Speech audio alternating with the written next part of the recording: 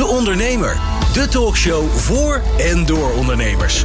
Laat je elke dinsdagochtend van 10 tot 11 inspireren en informeren door topondernemers en andere experts. Ook terug te luisteren als podcast. Straks de evangelist van de stenen winkels, retailonderzoeker Hans van Tellingen. Daarvoor ondernemer Mike Ascher, die met zijn diamanten de economie in 3 verschillende landen meemaakt. En om te beginnen de succesvolle ondernemer Sharon Hilgers van My Jewelry. Het begon als een uit de hand gelopen hobby in de kelder van een ouderlijke woning met workshops kralen rijgen en het groeide uit tot een imperium van online en fysieke winkels die allemaal de crisis hebben overleefd. Goedemorgen Sharon. Goedemorgen. Vertel, hoe kijk jij nou aan tegen die sobere introductie van mij en die negatieve voorspellingen van de banken?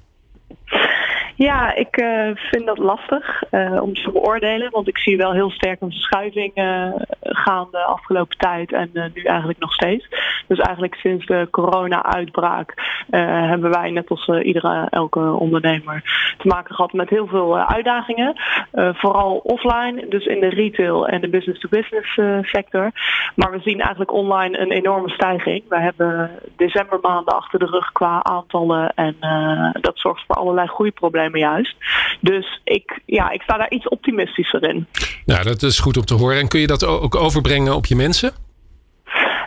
Ja, alles heeft natuurlijk te maken met goede communicatie en helderheid en in een wereld waarin dus ook niet alles duidelijk is. Maar ik probeer gewoon ze heel erg mee te nemen in de resultaten en de cijfers en van daaruit ook de strategische beslissingen die wij moeten maken, want daar vindt natuurlijk wel een soort van reorganisatie plaats. Dat voor iedereen ook helemaal helder en begrijpelijk is. Mm-hmm.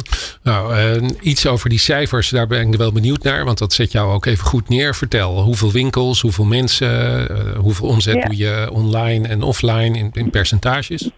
Ja, we zitten totaal nu op zo'n 300 plus medewerkers over 3 business units. Dus we hebben B2B, we leveren My Jewelry als merk aan retailers. We hebben 15 eigen winkels. En we zijn eigenlijk begonnen en de motor van My Jewelry is online. En dat is op een gegeven moment afgelopen jaar is dat wel een beetje, we hebben dus met de 13, nu 2 winkels weer geopend, een beetje de omzet afgelopen tijd jaren eigenlijk dat online steeds dat retail eigenlijk best wel goed bezig was. En dat is natuurlijk gewoon sinds maart helemaal ingekakt. Dus nou zie je eigenlijk dat de verschuiving van omzet voorheen was dat zeg maar 50% online, 10% B2B, 40% retail, onze eigen winkels. En nu zie je dus dat online gewoon een flinke inhaalslag maakt en dat 70% is geworden ten opzichte van 20% retail, 10% B2B om en nabij. Dus je ziet gewoon dat het consumentgedrag gewoon enorm verandert en iedereen vooral online gefocust raakt. Ja, uiteraard.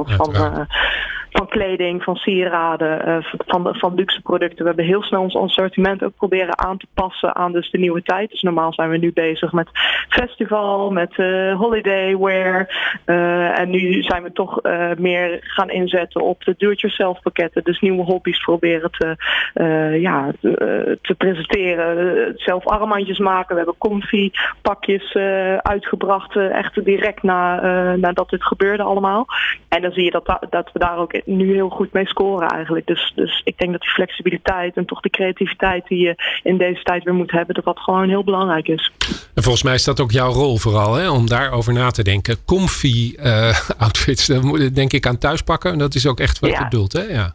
Ja, klopt. Ja. Dus dat zijn is gewoon echt wat comfortabelere kleding. We zien ook gewoon waar we normaal heel veel nu accessoires voor de festivals zouden verkopen, verkopen we nu gewoon heel veel t-shirtjes. Dus alles wat een beetje wat lekkerder zit. En dat is goed dat we dat zo snel hebben kunnen ombuigen. Ja, en dus ook weer zelf armbanden maken. Dus ook een beetje terug naar waar je uiteindelijk vandaan bent gekomen. Ja. Maar wel op een hele snelle manier omgeschakeld van wat normaal gesproken nu geleverd zou worden naar waar nu behoefte aan bestaat.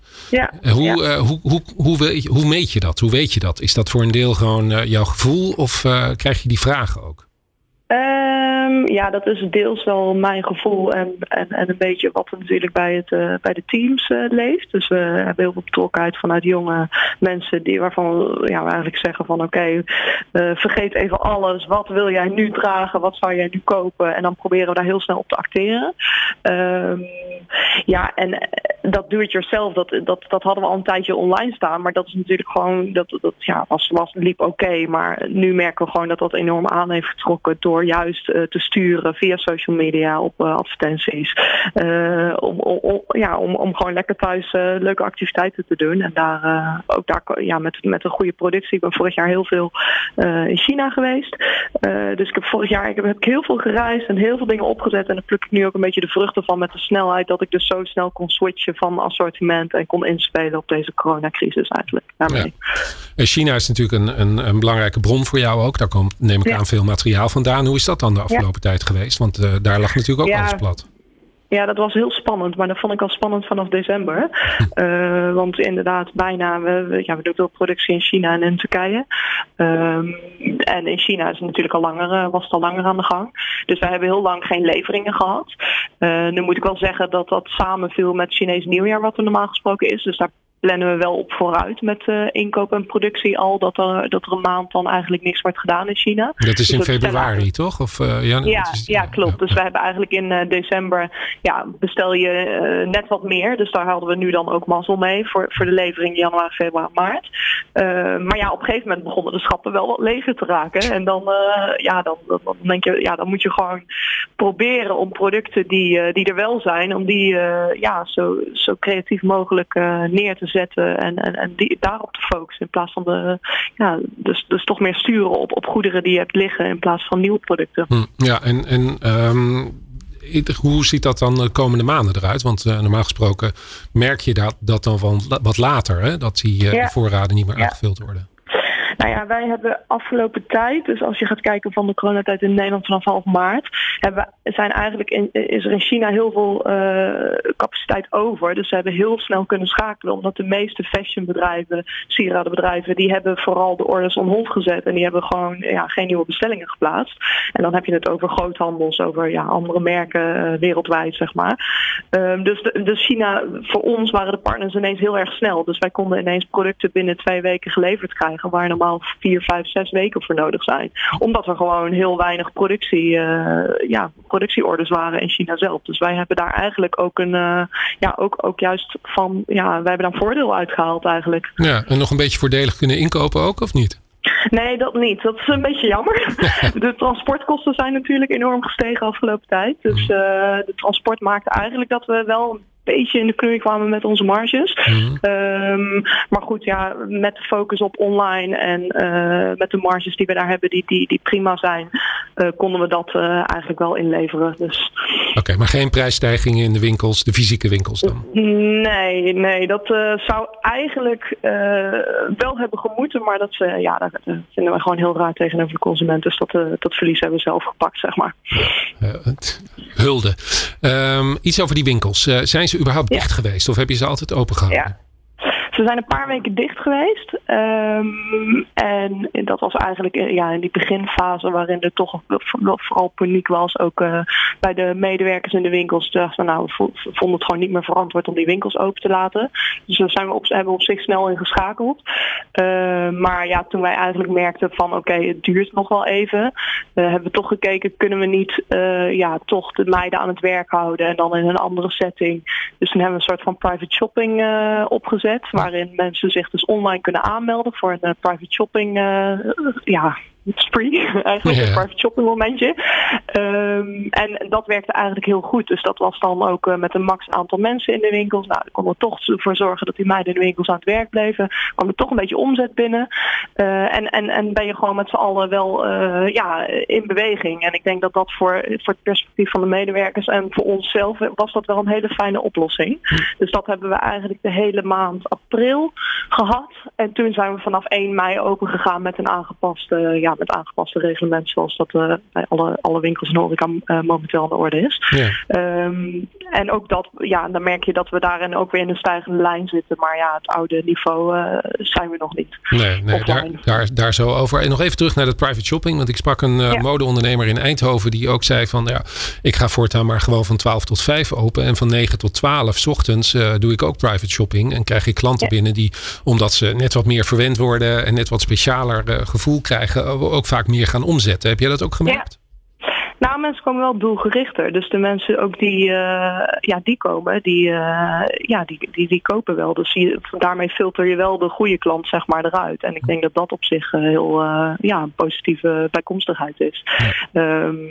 Ja. Nu moeten we wel zeggen dat wij ook wel heel veel producten hebben die 1995, dus die impuls aankopen zijn. En die missen we natuurlijk nu wel meer. Want er staan nu ook regelmatig een rij voor onze winkels, omdat we het max aantal mensen binnenlaten. Ja, dat is natuurlijk wel we halveren. We zijn wel gehalveerd. Ik heb de cijfers van mij net bekeken nog. We zitten wel op de helft van onze omzet wat we normaal deden in mei. En dat is natuurlijk wel, dat hakt er wel in. Ja, dat geloof ik. En houden mensen het vol om buiten in de rij te blijven staan? Doe je iets speciaals voor ze? Paraplu's als het regent, kopjes koffie voor het wachten, dat soort zaken? Ja, dat zou heel leuk zijn. We zijn dus allemaal nog een beetje nieuw. Dus we moeten daar nog een en ander gaan opzetten. Maar de meiden willen wel... we hebben best wel trouwe fans zeg maar, van Marjolein. En die zijn wel bereid om even te wachten in de rij. Ja. Dus dat is wel positief. Ja, nou, ik ben ook af en toe in de My Jewelry geweest sinds wij elkaar eerder hebben gesproken. En ik zie veel rekken aan de muren. En ik zie vitrines in het midden. Hoe los je dat op? Het zijn vaak vrij smalle panden. Dat hangt natuurlijk een beetje van het beschikbare pand af. Maar er zit een bepaalde formule achter natuurlijk. Lekker veel en dicht bij elkaar. Hoe los je dat op met die 1,5 meter maatregelen? Ja, we hebben de winkel voorzien van een route door middel van pijlen. En we hebben de regel dat sieraden momenteel niet mogen worden gepast. Bij binnenkomst kijken we eigenlijk van er mag 1 persoon per 10, 15 vierkante meter binnen zijn. En verder staat er een medewerker bij de deur en die legt eventjes uit van welke regels we momenteel hanteren. Dus dat de sieraden niet mogen worden gepast. Dat we ook aangeven van hou afstand, volg de routes, de pijlen die op de grond staan. En we hebben overal op de blokken inderdaad ook desinfectiegel staan. Dus daarmee proberen we te sturen op dat onze klanten het goede doen, zeg maar. En ik moet wel zeggen dat ik vorige week maandag had ik even een dagje meegedraaid in het bos. En ik merk af en toe ook wel wat hele frustrerende reacties van klanten. Dus we nemen bijvoorbeeld ook momenteel eventjes zeggen van we willen liever dat u pint in plaats van met contant geld betaalt. Er was een vrouw die was echt heel geïrriteerd daarover. En dan krijg je gelijk die hele frustratie van die 1,5 meter corona. Krijgen die meiden die daar heel positief aan het werk zijn het allemaal over hen heen. Ja. En dan denk ik, dat is wel dat is niet leuk natuurlijk. Maar dat is ook wat er bij sommige klanten dus ook heel erg leeft. Ja, precies. En wat ik ook veel... vorige week hadden we horeca hier in de uitzending. En ik ben ook een beetje rondjes gaan rijden in mijn buurt om te kijken hoe dat nou loopt. En van heel veel ondernemers hoor je ook echt dat er nog steeds een afwachtende houding is. Toch een bepaalde angst. Dus wellicht dat voor deze mevrouw ook wel een beetje gold. Hè? De angst van het is anders dan het normaal gesproken is. En dat uitzicht dan in frustratie. Dat is een goede training ook voor jouw mensen natuurlijk. Want daar zeker. Moet je goed mee omgaan. Jij bent ook een koningin van de retail in stenen retail met je winkels. En met name ook het beeld van een winkelstraat. Is dat al veranderd? Zie je al wat terugkomen van het oude beeld? Hoe komt dat op je over? Ja, ik denk dat we gewoon totaal anders moeten denken nu. Dus dat je gewoon toch mensen op een gegeven moment wel echt weer met een soort van extra service, extra triggers naar de winkelstraat moet kunnen krijgen. Maar ik moet zeggen dat het ook... Kijk, we zijn nog allemaal best wel vers in die tijd. We zijn net nou weer de winkels open. Ik moet dat ook nog eventjes allemaal aanzien. Wat er ontstaat en wat er gebeurt. En natuurlijk nu de horeca nu een week of 2 weken open is. ik denk dat we gewoon helemaal even in een soort reset zitten in een nieuwe wereld. En dat we daar ook een beetje samen naar moeten kijken van hoe gaan we hier onze weg weer in vinden of zo. Ik denk dat een beetje trial and error is. Precies. Heb je zelf al op een terras gezeten of ben je al eens een keer uit eten geweest? Nee, maar ik moet zeggen dat het ook een beetje komt door drukte. Dus er is een hoop gaande nu. Ik denk dat meer ondernemers dat kennen. Maar ik moet zeggen dat ik wel een hele trouwe besteller ben. Dus ik laat regelmatig lekkere maaltjes hier bij mij thuis bezorgen. Dus daarmee probeer ik ook, en dat heb ik ook extra proberen te doen de afgelopen tijd bij de zaken waar ik normaal lekker ga eten.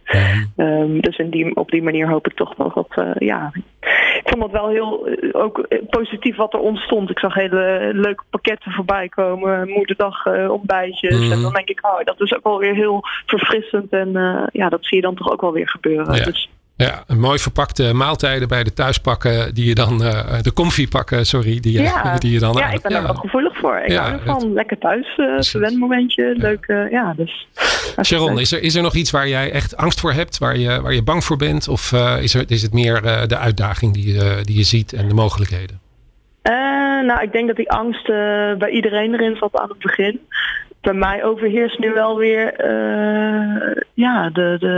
de nieuwsgierigheid naar die nieuwe wereld. Hoe je daarin weer succesvol kan ondernemen uiteindelijk. Dus natuurlijk ben je bang dat er weer iets gebeurt. Maar die flinke klappen die we zeg maar hebben ontvangen al in maart. Ik denk dat de grootste angst al was, zeg maar. En dat we nu vooral moeten kijken van oké, met de wetenschap dat dit dus ook de wereld is. Hoe kunnen we daarin weer ondernemen en creëren en innovatief zijn. Dus ik laat het gewoon over me heen komen, zeg maar. Dus, Nou, wij gaan je volgen en een tip aan elke winkelier. Neem eens een kijkje bij My Jewelry of in een winkel of online, want daar gebeuren echt mooie dingen die heel goed aanvoelen waar klanten voor staan. Heel veel succes, Sharon, en dankjewel. Ja, dankjewel. Elke dinsdagochtend van 10 tot 11 ligt het bedrijfsleven even plat. Dan luisteren alle ondernemers in het MKB en ZZP'ers naar De Ondernemer op Nieuw Business Radio. 2 weken voor de coronacrisis nam hij samen met zijn zus het stokje over van zijn vader, die er na 50 jaar mee stopte als directeur van Royal Usher Diamond Company. Hij is de 6e generatie Usher en inderdaad ook familie van de lijsttrekker van de Partij van de Arbeid. Maar dat zou je net zo goed kunnen omdraaien. Lodewijk Usher is familie van de Ushers van het wereldberoemde diamantairshuis, waar ze zelfs patent hebben op een 8-hoekige slijpvorm, de Usher Cut. Goedemorgen, Mike. Goedemorgen, Thomas. Hoe zit dat nou precies met Lodewijk? Dat moet ik toch even vragen. Is dat nou je oom? Ja. Nee, Lodewijk is een volle neef van mij. Ah, oké. Ja. Nou, punt. Want hij is ook een volle neef van jou. En jij bent van de diamanten en niet van de Partij van de Arbeid. Hoe kijk jij, Mike, aan tegen die negatieve voorspellingen van banken? En de Nederlandse bank doet ook aan mee. De economie krimpt en het gaat niet goed. Hoe kijk je daar tegenaan als ondernemer? Nou, ik denk dat het duidelijk mag zijn dat deze crisis iedereen raakt. En dat de economie een bijzonder zware tijd tegemoet gaat. Maar als ondernemer ben je toch altijd van het positieve geluid en kijk je naar de toekomst. En dat doen wij ook. Dus ik denk dat het belangrijk is om vooral naar het herstel te kijken. En hoe we daar het beste ons als bedrijf voor kunnen positioneren. En uiteraard wel rekening te houden met het feit dat er een krimp van de economie komt. Maar ik denk wel dat het belangrijk is om ook te realiseren dat we uit een enorme hoogconjunctuur kwamen. En dat deze economische crisis die er nu voor ons ligt, die had niet zozeer een aanloop. Die werd gewoon afgekapt doordat de coronacrisis ontstond. En in het verleden hebben we natuurlijk wel meerdere inzichten gehad dat het economisch aanzienlijk slechter zou gaan. Dus eigenlijk zeg je, we zaten in zo'n hoogconjunctuur dat moest wel weer een keer naar beneden glijden, zeg maar. En dat is heel hard en ineens gegaan door die coronacrisis. Hoe was dat dan voor jou op het moment dat je het stokje overneemt van je vader? Dat doe je dan samen met je zus. En 2 weken later heb je in één keer te maken met die hele crisis en alle maatregelen. Ja, nou, ik bedoel, even los van het feit dat mijn vader met pensioen ging. Ik denk dat het een natuurlijke transitie is geweest. Dat hij uiteindelijk heeft gekozen om te stoppen met werken na 50 jaar. Dus wij hebben het management altijd al de laatste 10 jaar met elkaar gedaan. En dat het voor hem tijd werd om mee op te houden. Dat wil niet zeggen dat hij nu niks gaat doen. Want hij is zojuist benoemd tot president van de World Diamond Council. Dat is het grootste politiek orgaan binnen ons vak. Maar ja, als je dan 2 weken later ineens in een soft lockdown of intelligente lockdown terechtkomt, dan moet je wel even snel schakelen. Dus mijn zus en ik hebben eigenlijk ook voordat we de intelligente lockdown kregen, die vrijdag daarvoor al besloten dat een aantal mensen binnen ons bedrijf veiliger thuis zouden zitten. We hadden gelukkig wel een enorme spreiding wereldwijd van het bedrijf, van het merk. Dus we verkopen niet alleen in Nederland, maar ook in Amerika en in Engeland en in Japan. En sommige delen waren toen nog niet gesloten. Dus daar hebben wij gelukkig nog wel wat werk aan gehad. Vertel daar eens wat meer over. Hoeveel winkels, hoe is precies de organisatie opgebouwd? Nou, we hebben ongeveer 95 mensen totaal in dienst, waarvan 45 in Japan. We hebben iets van 350 tot 400 verkooppunten wereldwijd en 3 eigen winkels. 2 winkels in Japan en onze flagship store hier in partnership samen met Schaap en Citroen in Amsterdam, op de hoek van de PC-stand. Ja. Dus, en wat deed je met je mensen? Je zei een aantal naar huis ook voor hun veiligheid, maar hoe lang heeft dat geduurd?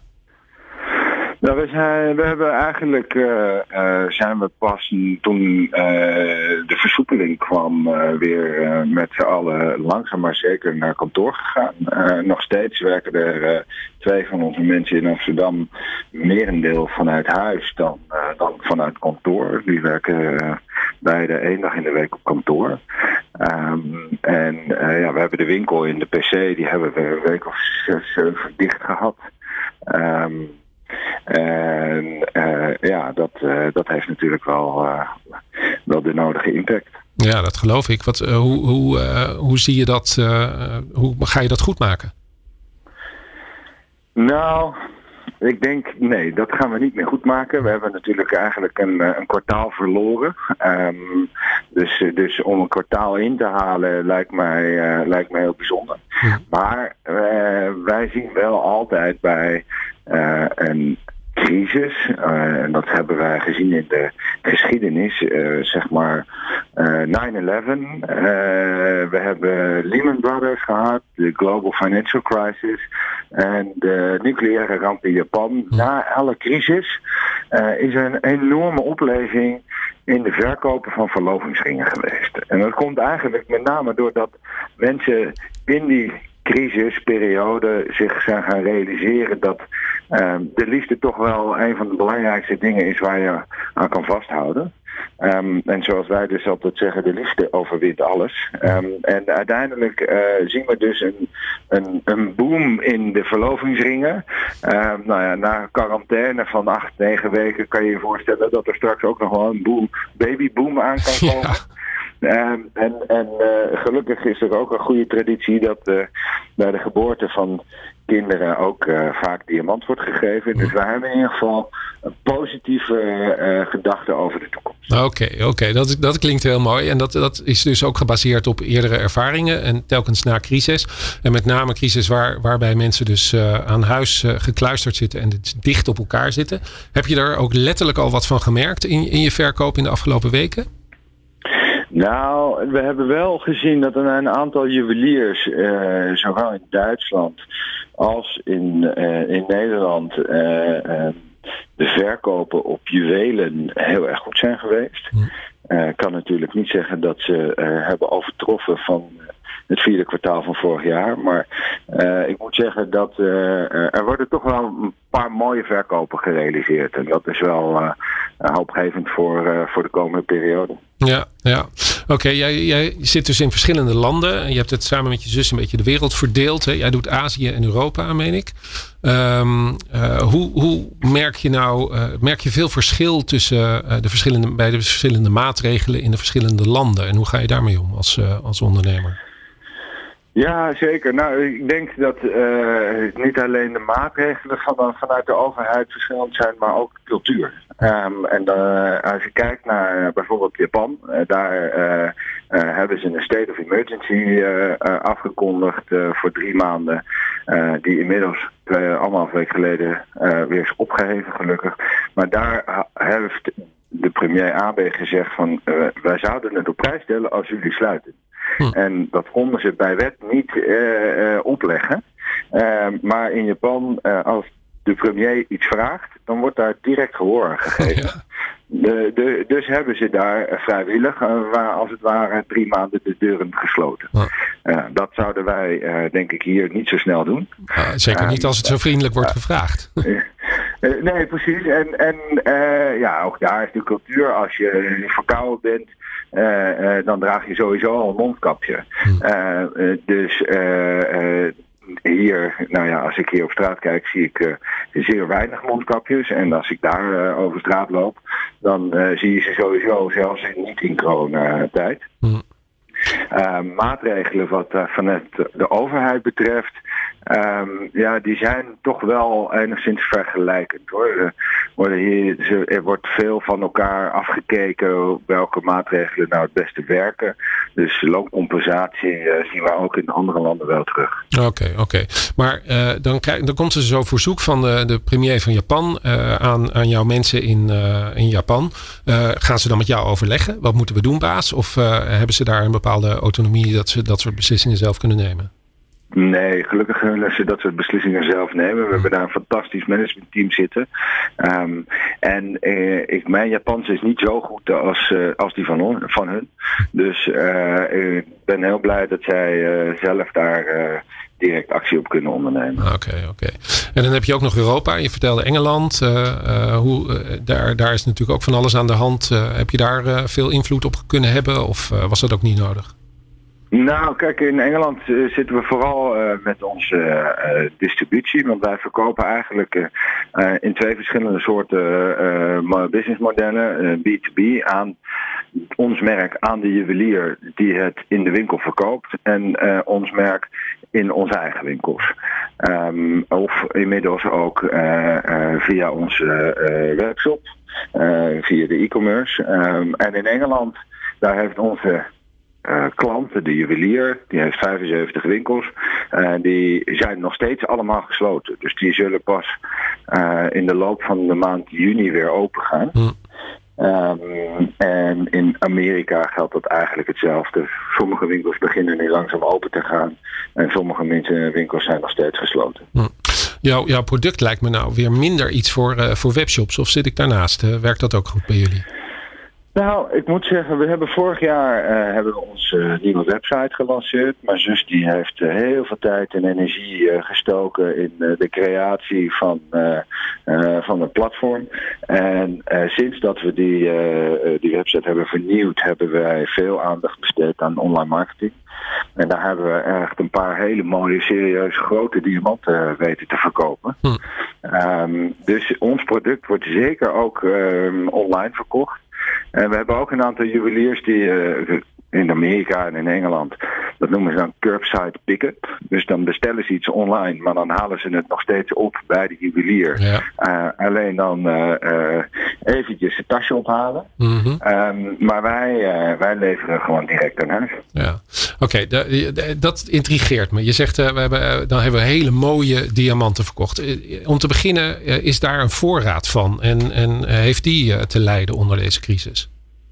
Een diamant kan niet bederven. Dat is in ieder geval één ding wat heel prettig is. Ja. Daar heb je niet zoveel problemen mee. Je houdt altijd natuurlijk een bepaalde voorraad aan, maar eigenlijk 90% van onze voorraad die ligt bij de juwelier. Dus ligt in een winkel om te verkopen. En we vragen ook nog wel eens de juwelier het direct aan de consument te leveren. Dus dat zijn ook mogelijkheden. Je moet wel realistisch zijn en dat de vraag naar diamant in tijden van crisis, als iedereen in quarantaine zit, natuurlijk zeer laag is. Mm-hmm. En dat drukt de handelswaarde wel. Maar ik moet zeggen dat so far nog wel redelijk beperkt is tot een paar procent. Okay. We zijn tevreden over het feit dat we weer met z'n allen open zijn en dat we weer aan de slag kunnen. Mm-hmm, okay. Je leest wel eens dat goud een goed beleggingsmiddel is. Hè? Dat je moet zorgen dat je daar wat van hebt en zo. Geldt dat eigenlijk ook voor diamanten? Dat vind ik een hele goede vraag. Kijk, goud, dat is een commodity. Die kan je verhandelen op de beurs. En dan hoef je net fysieke product niet te hebben. Dat heeft diamant niet. Er zijn wel een aantal fondsen waarbij je diamant kan kopen als belegging. En als je dat doet, dan is het belangrijk dat je vooral je concentreert op de bijzondere en zeldzame diamant, roze diamant of blauwe diamant. Want die hebben een track record over de laatste 10, 15 jaar dat de prijsontwikkeling naar, afhankelijk van de kleur, tussen de 100 en 300% is gestegen. Wow. Dus dat is een hele goede belegging. En een belegging van een product die je in een juwelierszaak koopt, dat is echt iets waarvan je moet genieten en wat je moet dragen. Dus het zijn wel twee totaal verschillende dingen. Ja, snap ik. En als jij zegt, we hebben een mooie grote diamant verkocht, is die dan altijd verwerkt in bijvoorbeeld een ring of een ketting of ergens anders een broche of noem maar op? Ja, meestal wel. We hebben een aantal juwelen verkocht, maar we verkopen ook wel eens de losse diamant zelf. Dus ik heb nu een klant in Amerika, die heeft een prachtige mooie diamant gekocht en die heeft ervoor gekozen om de ring te laten maken bij zijn lokale goudsmid, want die had een ring van zijn oma die kon versmelten en dan kon hij dat gebruiken. Dat was dan weer mooi in de traditie van de familie. Dus dat doen we dan dus ook. Mooi, zo beginnen we en eindigen we een beetje met familie, Mike. Hoe zie jij de toekomst tegemoet? Is er veel angst nog of heb je toch ook wel een positieve blik op alles? Nou, ik denk dat je wel realistisch moet zijn. Ik vind de komende periode is best spannend om te zien wat gebeurt er als de herfst weer aanbreekt. Krijgen we dan wel of niet een tweede golf? En moeten we wel of niet straks weer in een soft lockdown? Dat vind ik best spannend. Maar als je kijkt naar de ontwikkeling van ons vak en de lessen die we hebben geleerd vanuit de geschiedenis, ben ik toch wel een heel positief mens. En denk ik dat wij de komende periode in ieder geval een heleboel mensen gelukkig gaan maken met hele mooie diamanten. Goed zo. Nou wens ik je heel veel succes mee. Dankjewel, Mike Ascher. Heel erg bedankt. De Ondernemer, de talkshow voor en door ondernemers.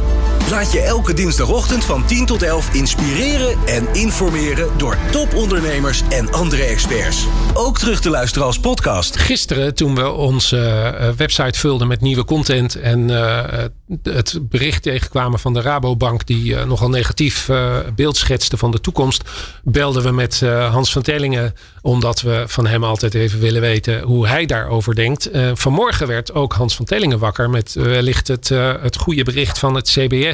Dat het in ieder geval het vertrouwen bij winkeliers weer enorm is toegenomen. Dat in april was het nog 9% van de winkeliers die dachten, ik ga het volgend jaar niet eens halen. Maar in mei was dat alweer 65%. En daar moet jij ook blij mee van worden, Hans. Niet waar? Ja, ik ben eigenlijk altijd wel blij, maar nu helemaal. Dus dat klopt helemaal. Ja. Goed zo. Maar laten we even teruggaan naar gisteren. Want gisteren kwam dat bericht van de banken. Het gaat niet goed. De economie krimpt. En we staan daar heel slecht voor. We moeten ons voorbereiden op een hele hoop ellende en een recessie. Ja. Wat vond je daarvan? Nou ja, kijk dat de economie dit kwartaal en waarschijnlijk ook volgend kwartaal behoorlijk gaat krimpen. Dat is helder. Tegelijkertijd zeg ik eigenlijk al vanaf begin maart. Sorry, dat is mooi kort. Vanaf begin maart dat waarschijnlijk sprake is van een V-shaped herstel. Dus een diep dal, maar waarschijnlijk ook een heel sterke herstel. En wie weet kan het al in september, oktober het geval zijn. Waarom? En dat zie je eigenlijk nu al met al die mensen die in de rij staan voor de winkel. Mensen willen gewoon weer winkelen. Mensen vinden het gewoon heel erg fijn om naar een winkelgebied te gaan. Dat geldt echt voor de meeste mensen. En zelfs de grootste winkelhaters, die worden inderdaad door een partner, door een vrouw bijvoorbeeld meegenomen naar de winkel of naar het winkelcentrum om uiteindelijk te gaan consumeren. Om uiteindelijk ook wat te doen te hebben, maar uiteindelijk ook gewoon datgene te doen waar mensen het beste in zijn. Andere mensen ontmoeten, spulletjes bekijken, grabbelen en graaien in de winkel. En ze zijn zelfs bereid om in de rij te staan. Dat is niet te geloven, maar het is wel zo. Dus ja, diep dal, snel herstel. Dat zei ik eigenlijk al vanaf maart en dat gaat nu waarschijnlijk ook gebeuren. Onder één voorwaarde. En het is wel zo dat de regering die 1,5 meter wet, die per 1 juli door de Kamer geloodst moet gaan worden, dat die gewoon niet doorgaat. Want die 1,5 meter, dat gaat gewoon niet werken, om het zo maar uit te drukken. Dus dat is wel een voorwaarde, dat die 1,5 meter samenleving snel tot een einde komt en dat we gewoon weer normaal kunnen doen met elkaar. Nou, laten we dan eens even doorgaan op die 1,5 meter maatregel. Ja. Jij bent ook onderzoeker. Je komt ongetwijfeld heel vaak in winkels, spreekt veel winkeliers. Wat zijn de problemen wat dat betreft? Nou ja, de problemen zijn dat mensen inderdaad in de rij moeten gaan staan. Dat sommige mensen zich wel keurig aan de regels houden en andere mensen eigenlijk ook gewoon niet. Dat sommige mensen het niet willen begrijpen of het ook gewoon überhaupt niet begrijpen. En dat de ene ondernemer het gewoon beter doet dan de andere. In plaats van wasverzachters kun je eigenlijk wachtverzachters gaan gebruiken, zoals ik dat noem. Citaat eigenlijk van Chantal Riedeman van Shopology. Zij zegt gebruik wachtverzachters net als in de rij voor bijvoorbeeld de Python in de Efteling, van zorg ervoor dat mensen zich fijn voelen. Geef de mensen misschien in ieder geval een goede glimlach. Wees vriendelijk naar die mensen en zeg van het duurt nog heel eventjes en u bent straks aan de beurt. Ik moet zeggen, en ik ben inderdaad de meneer van de fysieke winkel, om dat zo maar uit te drukken, maar ik stond laatst in de rij voor de Coolblue winkel, online begonnen, maar tegenwoordig steeds meer fysiek aanwezig. Nou, daar was inderdaad een vrij jonge jongen bezig die mensen op hun gemak stelde, die zei van, goh, u komt iets ruilen, of u komt hier om iets te bekijken, of u komt hier om iets te kopen. Van dan en dan bent u aan de beurt. En ik kom gewoon graag bij u wanneer u aan de beurt bent. En dat werkt gewoon. Dus van dat soort dingen, dat moet je gewoon doen. Maar chagrijnige beveiligers die zeggen van, meneer, u zat 2 centimeter te dicht bij die andere meneer. Ja, dat werkt niet. En dat wekt irritatie op. En dat gaat het eigenlijk van kwaad tot erger. Wees vriendelijk. Dat is eigenlijk gewoon de boodschap voor alles. Ja, ik was van het weekend ook even naar de Decathlon met mijn zoon. En we hielden keurig afstand. En we werden inderdaad binnen een paar minuten met een vriendelijke glimlach binnengeloodst. En binnen merkte je eigenlijk niet zoveel van die maatregelen. Dus daar voelde je je ook minder bedreigd. Dat ben ik met je eens. En waar ik vaak aan moet denken bij die rijen buiten, is wat je 10 iets langer misschien jaar geleden in New York vaak zag bij zo'n winkel van Abercrombie & Fitch. Dat was op een gegeven moment een heel nieuw concept, hè, met geur in de winkel, maar een rij die helemaal niet nodig was, maar gewoon om de hebberigheid een beetje te stimuleren. Eigenlijk van daar moet ik zijn, daar wil ik binnen. En ik heb het gevoel dat die rij nu meer een beetje afschrikt dan dat hij stimuleert. Nou ja, misschien is het ook zo van het wachten wordt beloond. Dan mogen we eindelijk de wei in. Of in dit geval, als dolle koeien in de wei op de eerste lentedag. Maar in dit geval, dan mogen we eigenlijk de winkel in als consument. Als je dan eenmaal in die winkel bent, dan heb je ook de neiging om misschien meer te consumeren dan in het verleden. Omdat je er zoveel moeite voor hebt gedaan, wil je ook gewoon daadwerkelijk spullen kopen. En de verkopers moeten daar op een of andere manier op ingaan. De conversie, zoals het dan zo mooi heet, die gaat omhoog. Dus natuurlijk moeten we af van die rijen uiteindelijk. Maar op dit moment, nu die rijen er zijn, maak er ook gebruik van en prikkel die koopknop bij de consument. Het gaat zeker werken, mits je dat natuurlijk goed en vriendelijk doet. Juist. Hoe krijgen we nou mensen hun huizen uit en de winkels in, Hans? Wat adviseer je?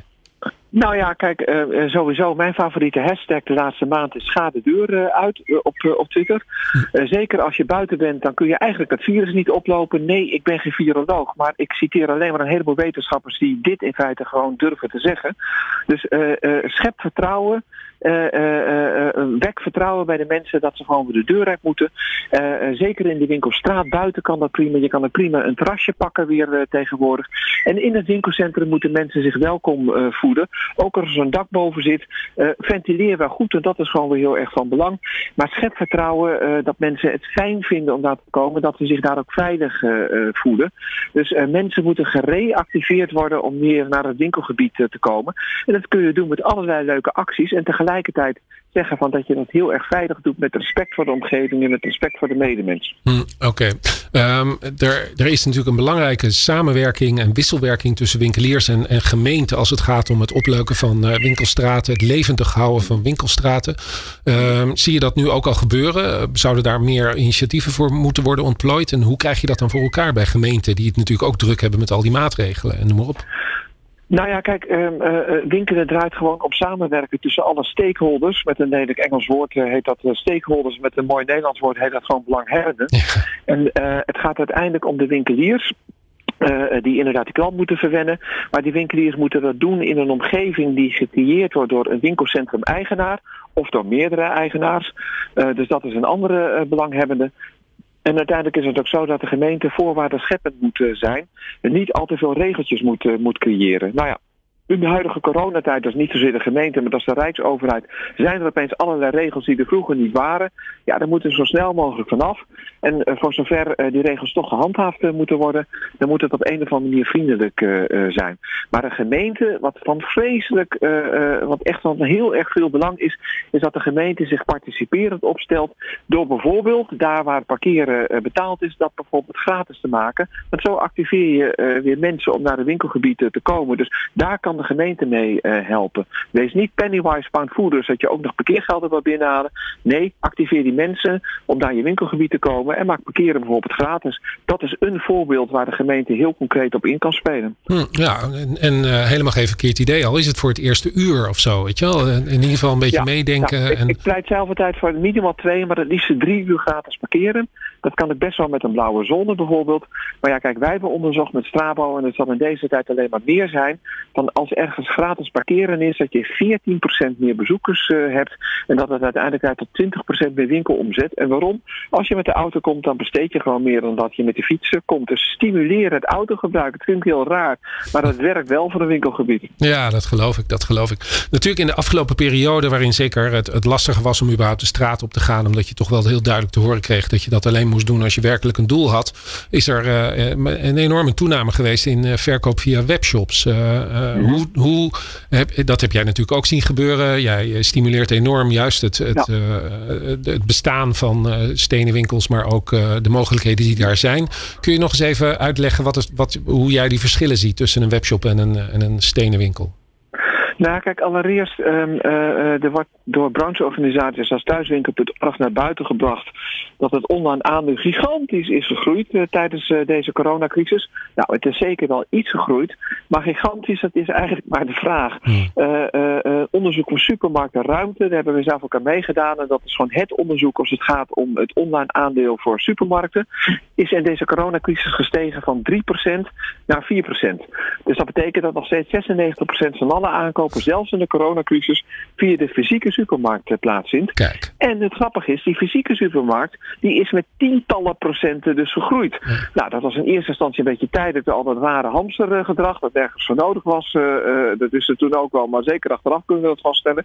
Maar de supermarkten zitten nu, de fysieke supermarkten zitten echt op een structureel veel hoger niveau dan in het verleden. En het lijkt er ook op dat dat zich zou gaan voortzetten. Nou, en die fysieke supermarkten in absolute getallen zijn tijdens de coronacrisis nog veel meer gegroeid dan het online aandeel, om het zo maar uit te drukken. Dus uiteindelijk hebben de fysieke supermarkten meer van de corona geprofiteerd. Een beetje een raar woord, want het is natuurlijk een crisis, maar meer geprofiteerd dan de online supermarkten. Die A, de vraag niet aankunnen, waardoor de logistiek helemaal vastliep. En B, mensen vonden het toch lang niet zo leuk als in het verleden. Als dat ze dachten dat het zou zijn. Dus uiteindelijk is het zo van, we gaan toch maar weer die fysieke supermarkt in. En zelfs in maart en april, toen mensen nog echt een beetje angstig waren voor het virus, durfden ze toch gewoon naar de supermarkt te gaan. Omdat het gewoon fijn is om in de supermarkt gewoon dingetjes uit te zoeken. En dat je daar ter plekke ook ideeën op doet van wat je vanavond gaat eten. Omdat je daar toch andere mensen ontmoet. En zelfs de coronacrisis is het leuk om toch even jouw overbuurvrouw ook in de supermarkt te ontmoeten en een klein praatje te maken. Uiteindelijk Het fysieke winkelen is iets wat wij leuk vinden. Het bestellen, dat geldt alleen maar voor de winkelhaters. Dat zij dat interessant vinden. Maar de toekomst is nog steeds fysiek. Online, gebruik al die mogelijkheden die er zijn wel. Online is in feite een soort uithangbord van je winkel om mensen uiteindelijk naar je fysieke winkel toe te krijgen. Dus online, ik geloof er heilig in. Post van allerlei dingen op Facebook, op Instagram. Maakt niet uit. Maar uiteindelijk moet je mensen zien te stimuleren om naar die fysieke winkel toe te gaan. Dus ja, ik ben heel erg voor internet. Maar het is uiteindelijk alleen maar een middel om die fysieke winkel uiteindelijk naar een hoger plan te tillen. Helder, Hans, helder. Wij spraken elkaar volgens mij eind maart. En toen had je het erover dat zodra die crisis voorbij was, let maar op, dan gaat iedereen weer naar buiten en dan wordt er weer een feestje gevierd. Heb je dat al zien gebeuren of moet dat nog steeds een beetje plaatsvinden? Nou, deels. Kijk, wat je dus al ziet is dat mensen in de rij gaan staan voor de IKEA of inderdaad voor de Coolblue, dus voor de fysieke winkel van Coolblue, maar ook voor de Decathlon, de Mediamarkt. Je ziet het overal. Maar niet alleen dat soort grote ketens. Je ziet het ook bij de kaasboer, bij de slager, bij de visboer. Dan zag ik bij mij hier in Amstelveen, waar ik dan woon, zag ik inderdaad ook 40 mensen in de rij staan. En bij de IKEA in Haarlem, onze office manager was daar van het weekend. Die zei van, nou, volgens mij staan hier wel een paar honderd mensen op dit moment. Dus je ziet het al dat mensen het heel graag willen. Alleen door die 1,5 meter worden mensen nog wat meer beperkt. Dus die 1,5 meter moet er uiteindelijk wel heel snel van af. Hè? Dat is niet het nieuwe normaal. Dat is een tijdelijk normaal. En dat tijdelijk normaal is er bijna afgelopen. Maar horeca is het zo. Dat die vanaf 1 juni nu een week, dikke weken open zijn. De eerste paar dagen ging het wel redelijk, want het was ook mooi weer. En daarna werd het minder mooi weer. Dus ja, dan gaan mensen ook minder snel op het terras zitten. Maar zelf heb ik die eerste dag al een biertje gevat. En ik ben ook uit eten geweest met mijn dochter om die horeca ook te stimuleren. Maar ook gewoon omdat ik het hartstikke leuk vind.